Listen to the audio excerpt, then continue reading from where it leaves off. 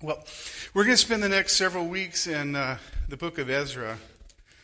The Lord has really put it on my heart to go through this book, as well as the book that follows, which is Nehemiah. These books actually kind of go together. In the Hebrew Bible, it's one book. It's Ezra and Nehemiah. And you'll notice if you read through the two books, the language is very similar. You can really get a feel that it's the same author. A lot of the same ideas, themes, concepts come up over and over again.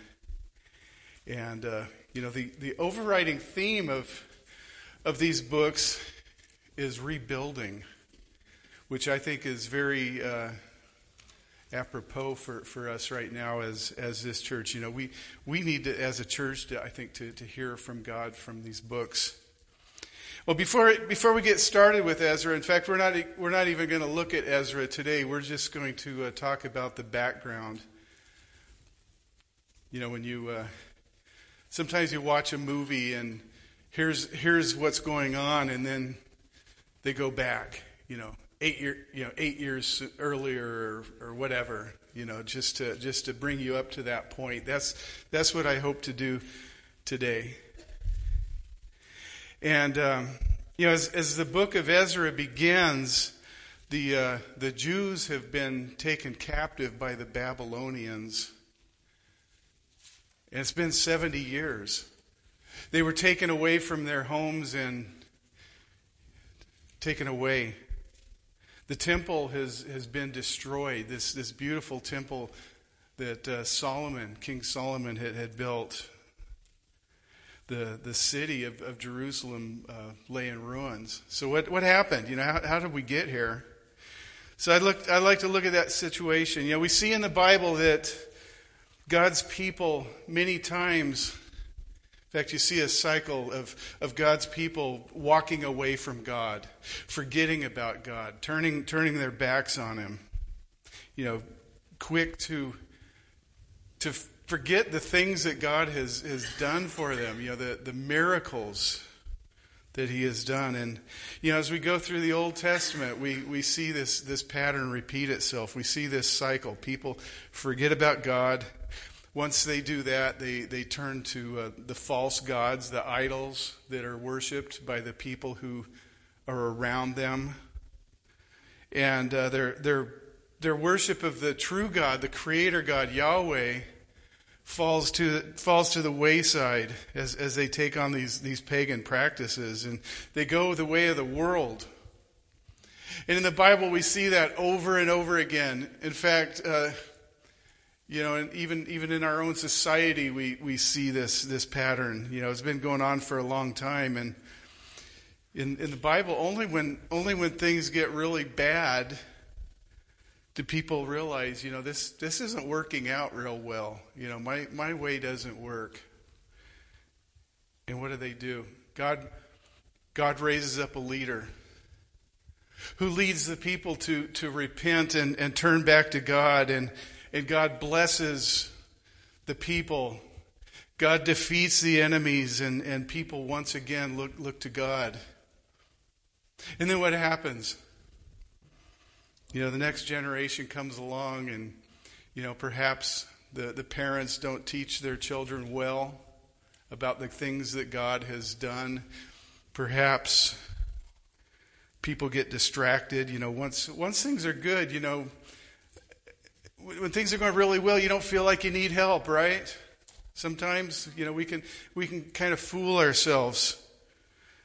And then we begin to go the way of the world, our own way. And then, the third generation comes along, and people have completely forgotten about God.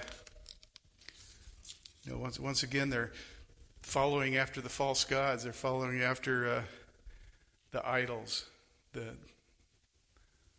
gods that are not gods. And they've come full circle. So, as a very brief background of Ezra, I'd like to just spend today and talk about 3 C's: kings, conduct, and consequences. So, I know. So God gives leaders. God gives kings to the people. And by their conduct, the people either enjoy the consequences or they suffer the consequences as they follow these leaders. So I'd like to just do a quick survey of some of the kings, both good and bad. See how their conduct, good and bad. I know it's K, it's not C. Yeah, the three K's. Yeah. Yeah, see how by their conduct, good and bad, the people are affected. The people of God are affected, and what the consequences are. How we end up in this situation where the temple is destroyed, the city is destroyed, the walls are torn down, and the people are gone. They've been shipped off to Babylon. And really, to do justice, we could spend about a year with the background, because there's a lot of scripture, a lot of the prophets, Jeremiah, Haggai, Isaiah. A lot of these prophets talk about all of this, and we'll get into that as we go through the book of Ezra.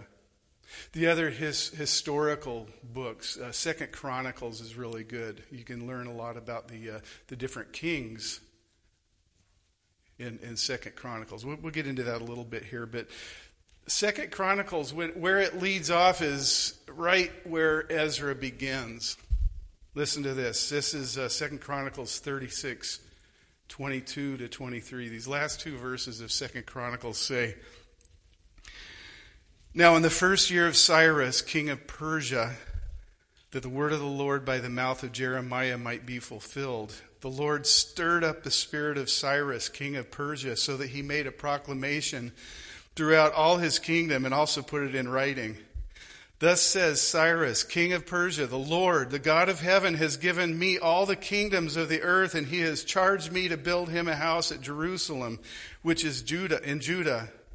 Whoever is among you of all his people, may the Lord his God be with him. Let him go up." It's a miraculous thing that's happening here, where this pagan king has responded to God's stirring. You know, God has a plan. God is sovereign, and his will is going to be accomplished. But even before that, let's look at these three things: the kings, the conduct, and the consequences. First of all, kings. God places kings, shepherds, over his people. You know, the Bible uses this term shepherd to describe the leaders of the people. And, God himself is the chief shepherd. Though that term chief shepherd doesn't appear in the Old Testament, God is portrayed in the Old Testament as such, a chief shepherd who leads his people through appointed leaders, under shepherds. And that's the imagery, by the way, that we'll see in the New Testament, where Jesus is called the chief shepherd. And in the church, the pastors and elders are the under shepherds. Well, anyway, he appoints leaders to be shepherds over his people. And kings are also called shepherds. God brings kings up to lead and guide his people. You know, especially David and his descendants are called shepherds. God told David in 2 Samuel 5:2, "You shall be the shepherd of my people Israel, and you shall be prince over Israel." And by the way, this term shepherd applies really more to more than just kings. An example of a non-king under shepherd, Psalm 77:20. It says, you led our people like a flock by the hand of Moses and Aaron, who were shepherds." In Psalm 78:70 through 72, Asaph recounts how God chose David to shepherd Jacob and his people. With upright heart, he shepherded them and guided them with his skillful hand. In Ezekiel speaking of the descendants of David, David's lineage prophesies that David shall be king over them, and they shall all have one shepherd. And we just saw in that last couple of verses in 2 Chronicles that Cyrus, the king of Persia, this pagan king, Isaiah 44:28 says, "He is my shepherd, and he shall fulfill my purpose." So, obviously, God's a chief shepherd using under-shepherds to accomplish his will. Now, under-shepherds are accountable to God. As chief shepherd, God holds these under-shepherds accountable for caring for his people. He expects them to be mature. He expects them to nurture and protect and feed and lead his sheep. And of shepherds who don't properly care for God's sheep, the people are afflicted for a lack of shepherd. Listen to this. The people wander like sheep. They are afflicted for lack of shepherd. My anger is hot against the shepherds. I will punish the leaders, for the Lord of hosts cares for his flock, the house of Judah. That's from Zechariah. Zechariah is one of the prophets who was prophesying at the time of Ezra.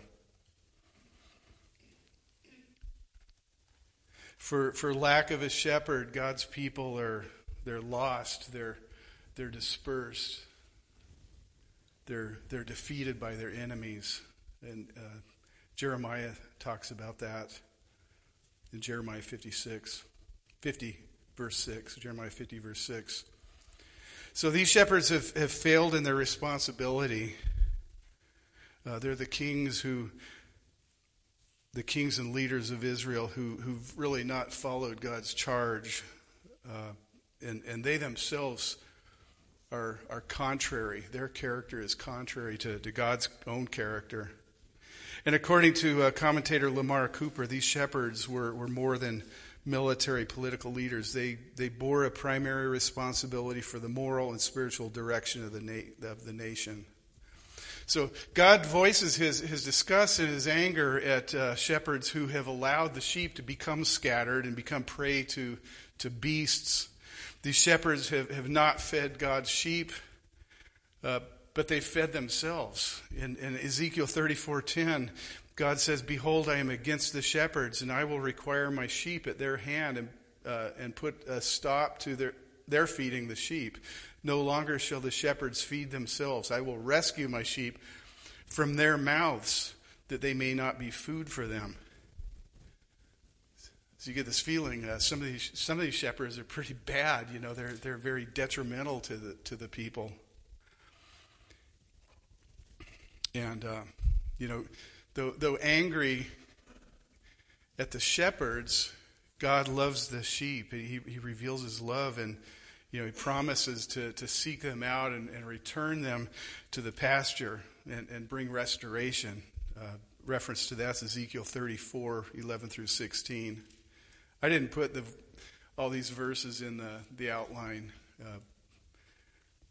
There's a lot of scripture that supports this. The under shepherds who God appoints are accountable. That's what it boils down to. They're accountable for the sheep that they are charged to take care of. And we're going to see this same expectation and accountability later in the New Testament. The failure of a false shepherd contrasts against the hope and the coming ideal shepherd, who is Jesus. Now we could be. Who was the first king of Israel? Anybody remember? Saul, yeah, and then David after Saul. We could talk about them. We're not going to. We could talk about David's son Solomon. After King Solomon's death in around 930 BC, the kingdom was split. Solomon had an unwise son.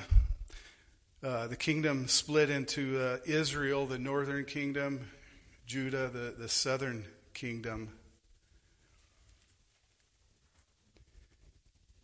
I'm going to go forward a little bit from that and talk about another king. This king was very influential and probably the best example of a really good king. In fact, the Bible says that before him there was nobody like him, after him there was nobody like him. Josiah was his name.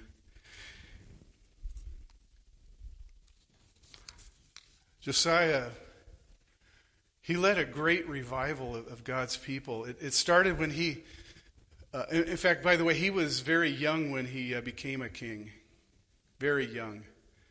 But at one point he decided to renovate the temple. The temple had fallen into terrible disrepair. People had turned away from God. They were worshiping idols in God's temple. There were prostitutes operating out of the temple. Anyway, Josiah decided to make some changes. And in the process of renovating the temple, some workers found these scrolls. And said, well, what are these? It was the books of the law, the Torah. God's word had become lost in the temple. God's written word neglected and literally lost. And the discovery of God's word and the reading of God's word brought conviction and repentance and revival. Josiah had all that junk removed, all those evil practices removed from the temple. And he re-implemented true worship in God's house. It's a great story of revival and God's patience and his willingness to see his people turn around when they call on him. Later, Josiah was killed in battle, and his son Jehoahaz replaced him as king in Jerusalem. And he only reigned for 3 months, because the king of Egypt deposed him. And they made his brother Eliakim king of Jerusalem and Judah. Eliakim's name was changed to Jehoiakim. And he was evil. This great King Josiah had a son who became king and was evil. 2 Chronicles 36:5 says, he did what was evil in sight of the Lord his God. Against him came up Nebuchadnezzar, king of Babylon, and bound him in chains to take him from Babylon. His son Jehoiachin succeeded him as king. And let's just look at some of these. This gives us a good backdrop of what's going on when Ezra begins. So this is 2 Chronicles 36, beginning in 5. Just listen. Jehoiakim was 25 years old when he began to reign. He reigned 11 years in Jerusalem. He did what was evil in the sight of the Lord his God. Against him came up Nebuchadnezzar, king of Babylon, and bound him in chains to take him to Babylon. Nebuchadnezzar also carried part of the vessels from the house of the Lord to Babylon and put them in his palace in Babylon. So these were the vessels that were made out of gold and silver, worth a lot. Now the rest of the acts of Jehoiakim and the abominations that he did and what was found against him, behold, they are written in the book of Kings of Israel and Judah. And Jehoiachin, his son, reigned in his place. Jehoiachin was 18 years old when he became king. And he reigned 3 months and 10 days in Jerusalem. And he did what was evil in the sight of the Lord. In the spring of the year, King Nebuchadnezzar sent and brought him to Babylon with the precious vessels of the house of the Lord, and made his brother Zedekiah king over Judah and Jerusalem. Zedekiah was 21 years old when he began to reign, and he reigned 11 years in Jerusalem, and he did what was evil in the sight of the Lord. He did not humble himself before Jeremiah the prophet, who spoke from the mouth of the Lord.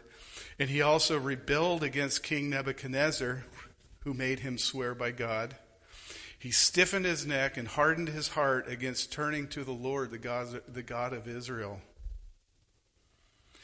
All the officers of the priest and the people likewise were exceedingly unfaithful, following all the abominations of the nations, and they polluted the house of the Lord that he had made holy in Jerusalem.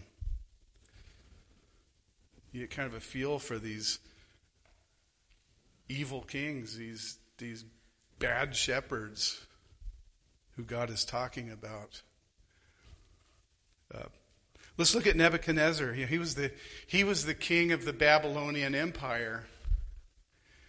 And what's interesting about this is God used him. God called Nebuchadnezzar his servant. In Jeremiah 25, 8 through 9, because he used this pagan king to bring judgment on his people. Listen to this. Therefore, thus says the Lord of hosts, because you have not obeyed my words, behold, I will send for all the tribes of the north, declares the Lord, and for Nebuchadnezzar, the king of Babylon, my servant, and I will bring them against this land and its inhabitants, and against all these surrounding nations.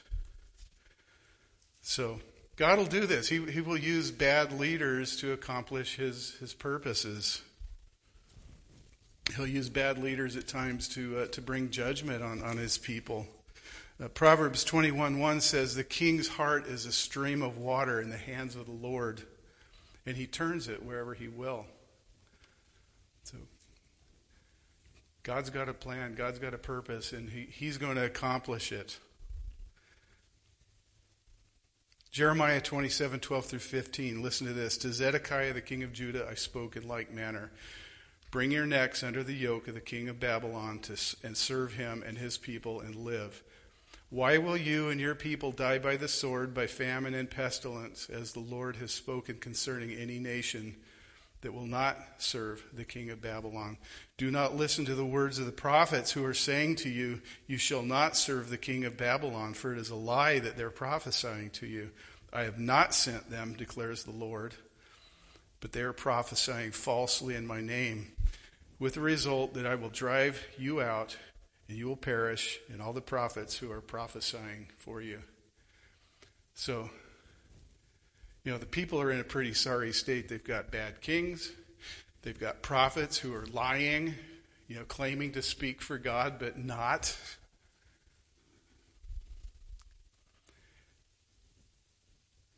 Let's look at King Cyrus, the king of Persia. Persia conquered Babylon. And God used him to turn things around, to bring the people back to their homeland and rebuild the temple in Jerusalem and rebuild the city, Jerusalem. Zion, we just sang about. In Isaiah 44:28, Isaiah writes, it is I who says, Cyrus, he is my shepherd.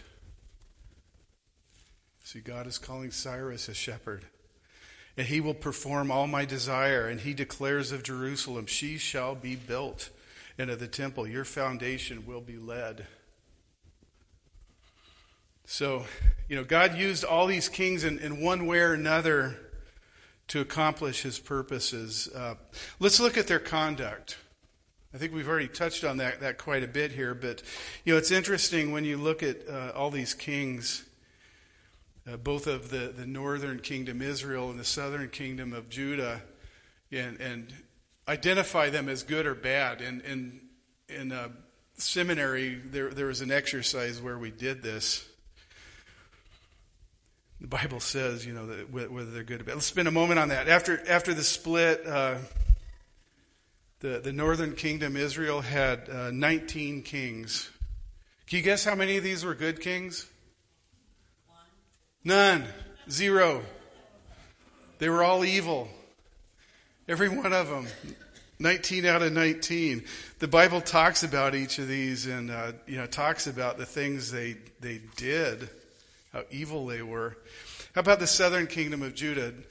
Judah had 20 kings after Solomon, King David's son. Judah's better. 8 were good, and 12 were evil.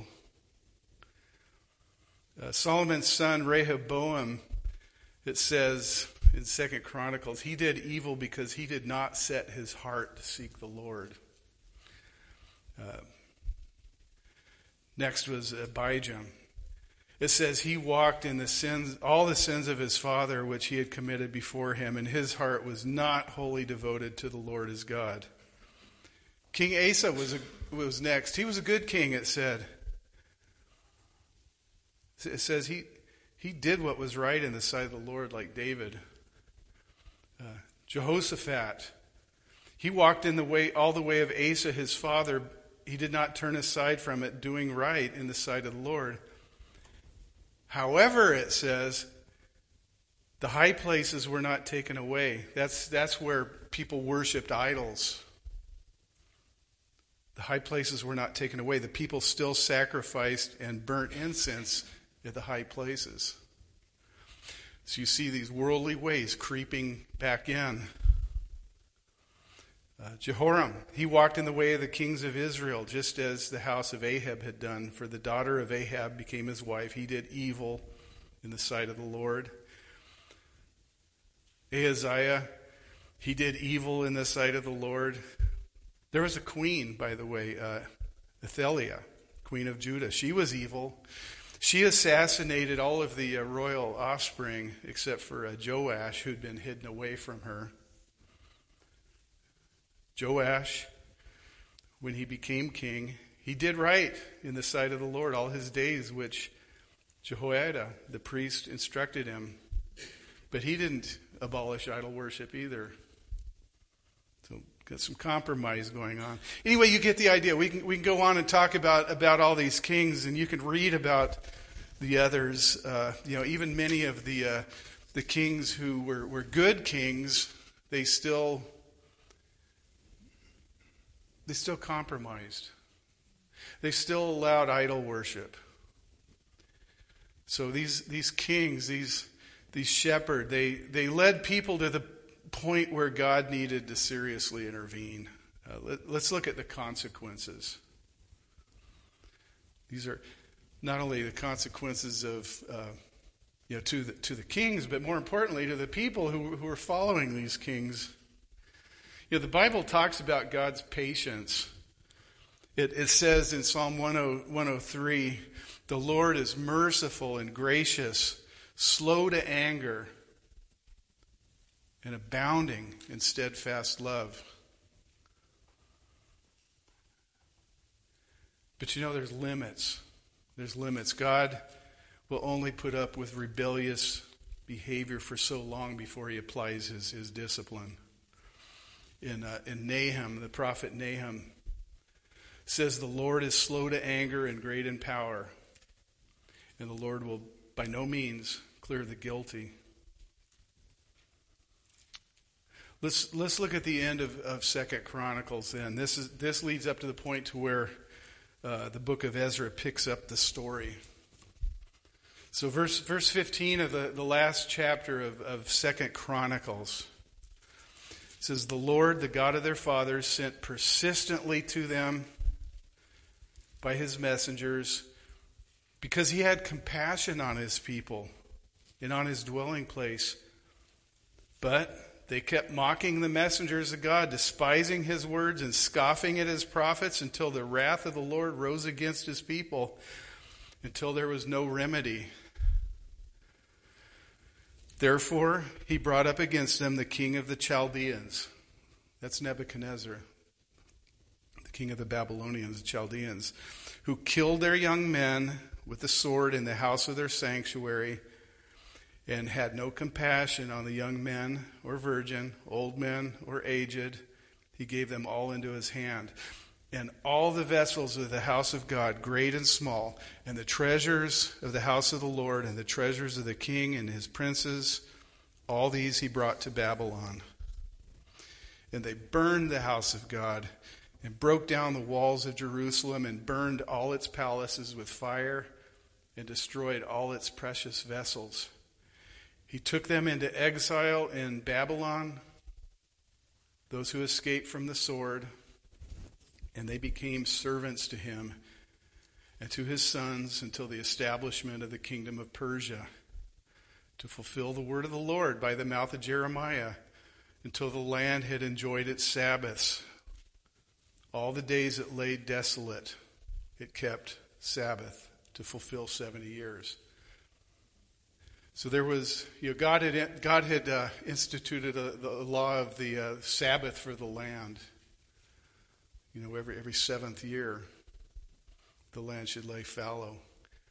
And the people disobeyed that. So God just said, well, I'm going to take you out of the land. That land's going to lay fallow for 70 years.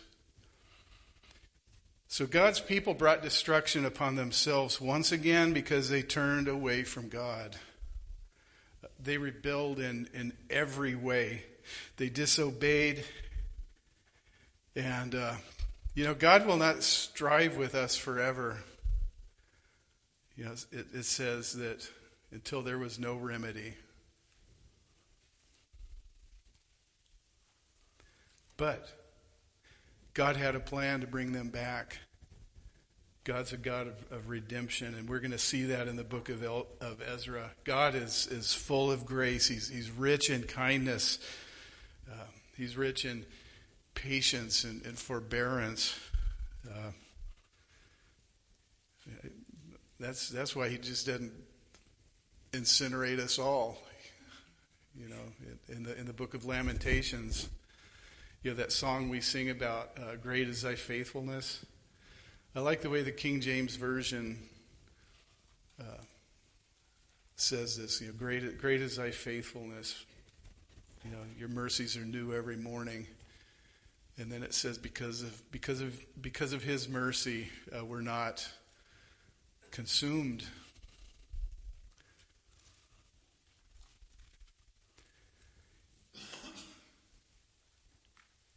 In fact, he often gives people, especially members of his covenant community, many, many chances to repent. But when we get to that point where there's no remedy, God knows that we won't come to repentance. He will allow us to suffer the consequences. He will chastise us. Paul in Romans 2:4-5 says, do you presume on the riches of his kindness and forbearance and patience, not knowing that God's kindness is meant to lead you to repentance, but because of your hard and impenitent heart, you are storing up wrath for yourself on the day of wrath when God's righteous judgment will be revealed.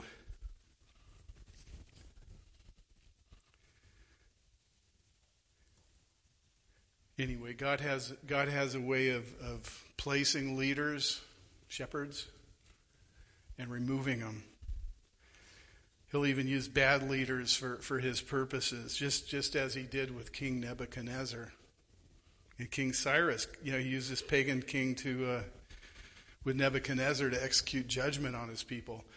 Cyrus to bring them back, to redeem them, returning them from exile.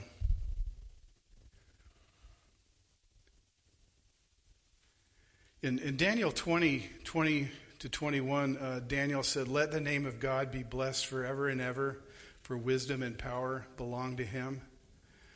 It is he who changes the times and the epochs and removes kings and establishes kings.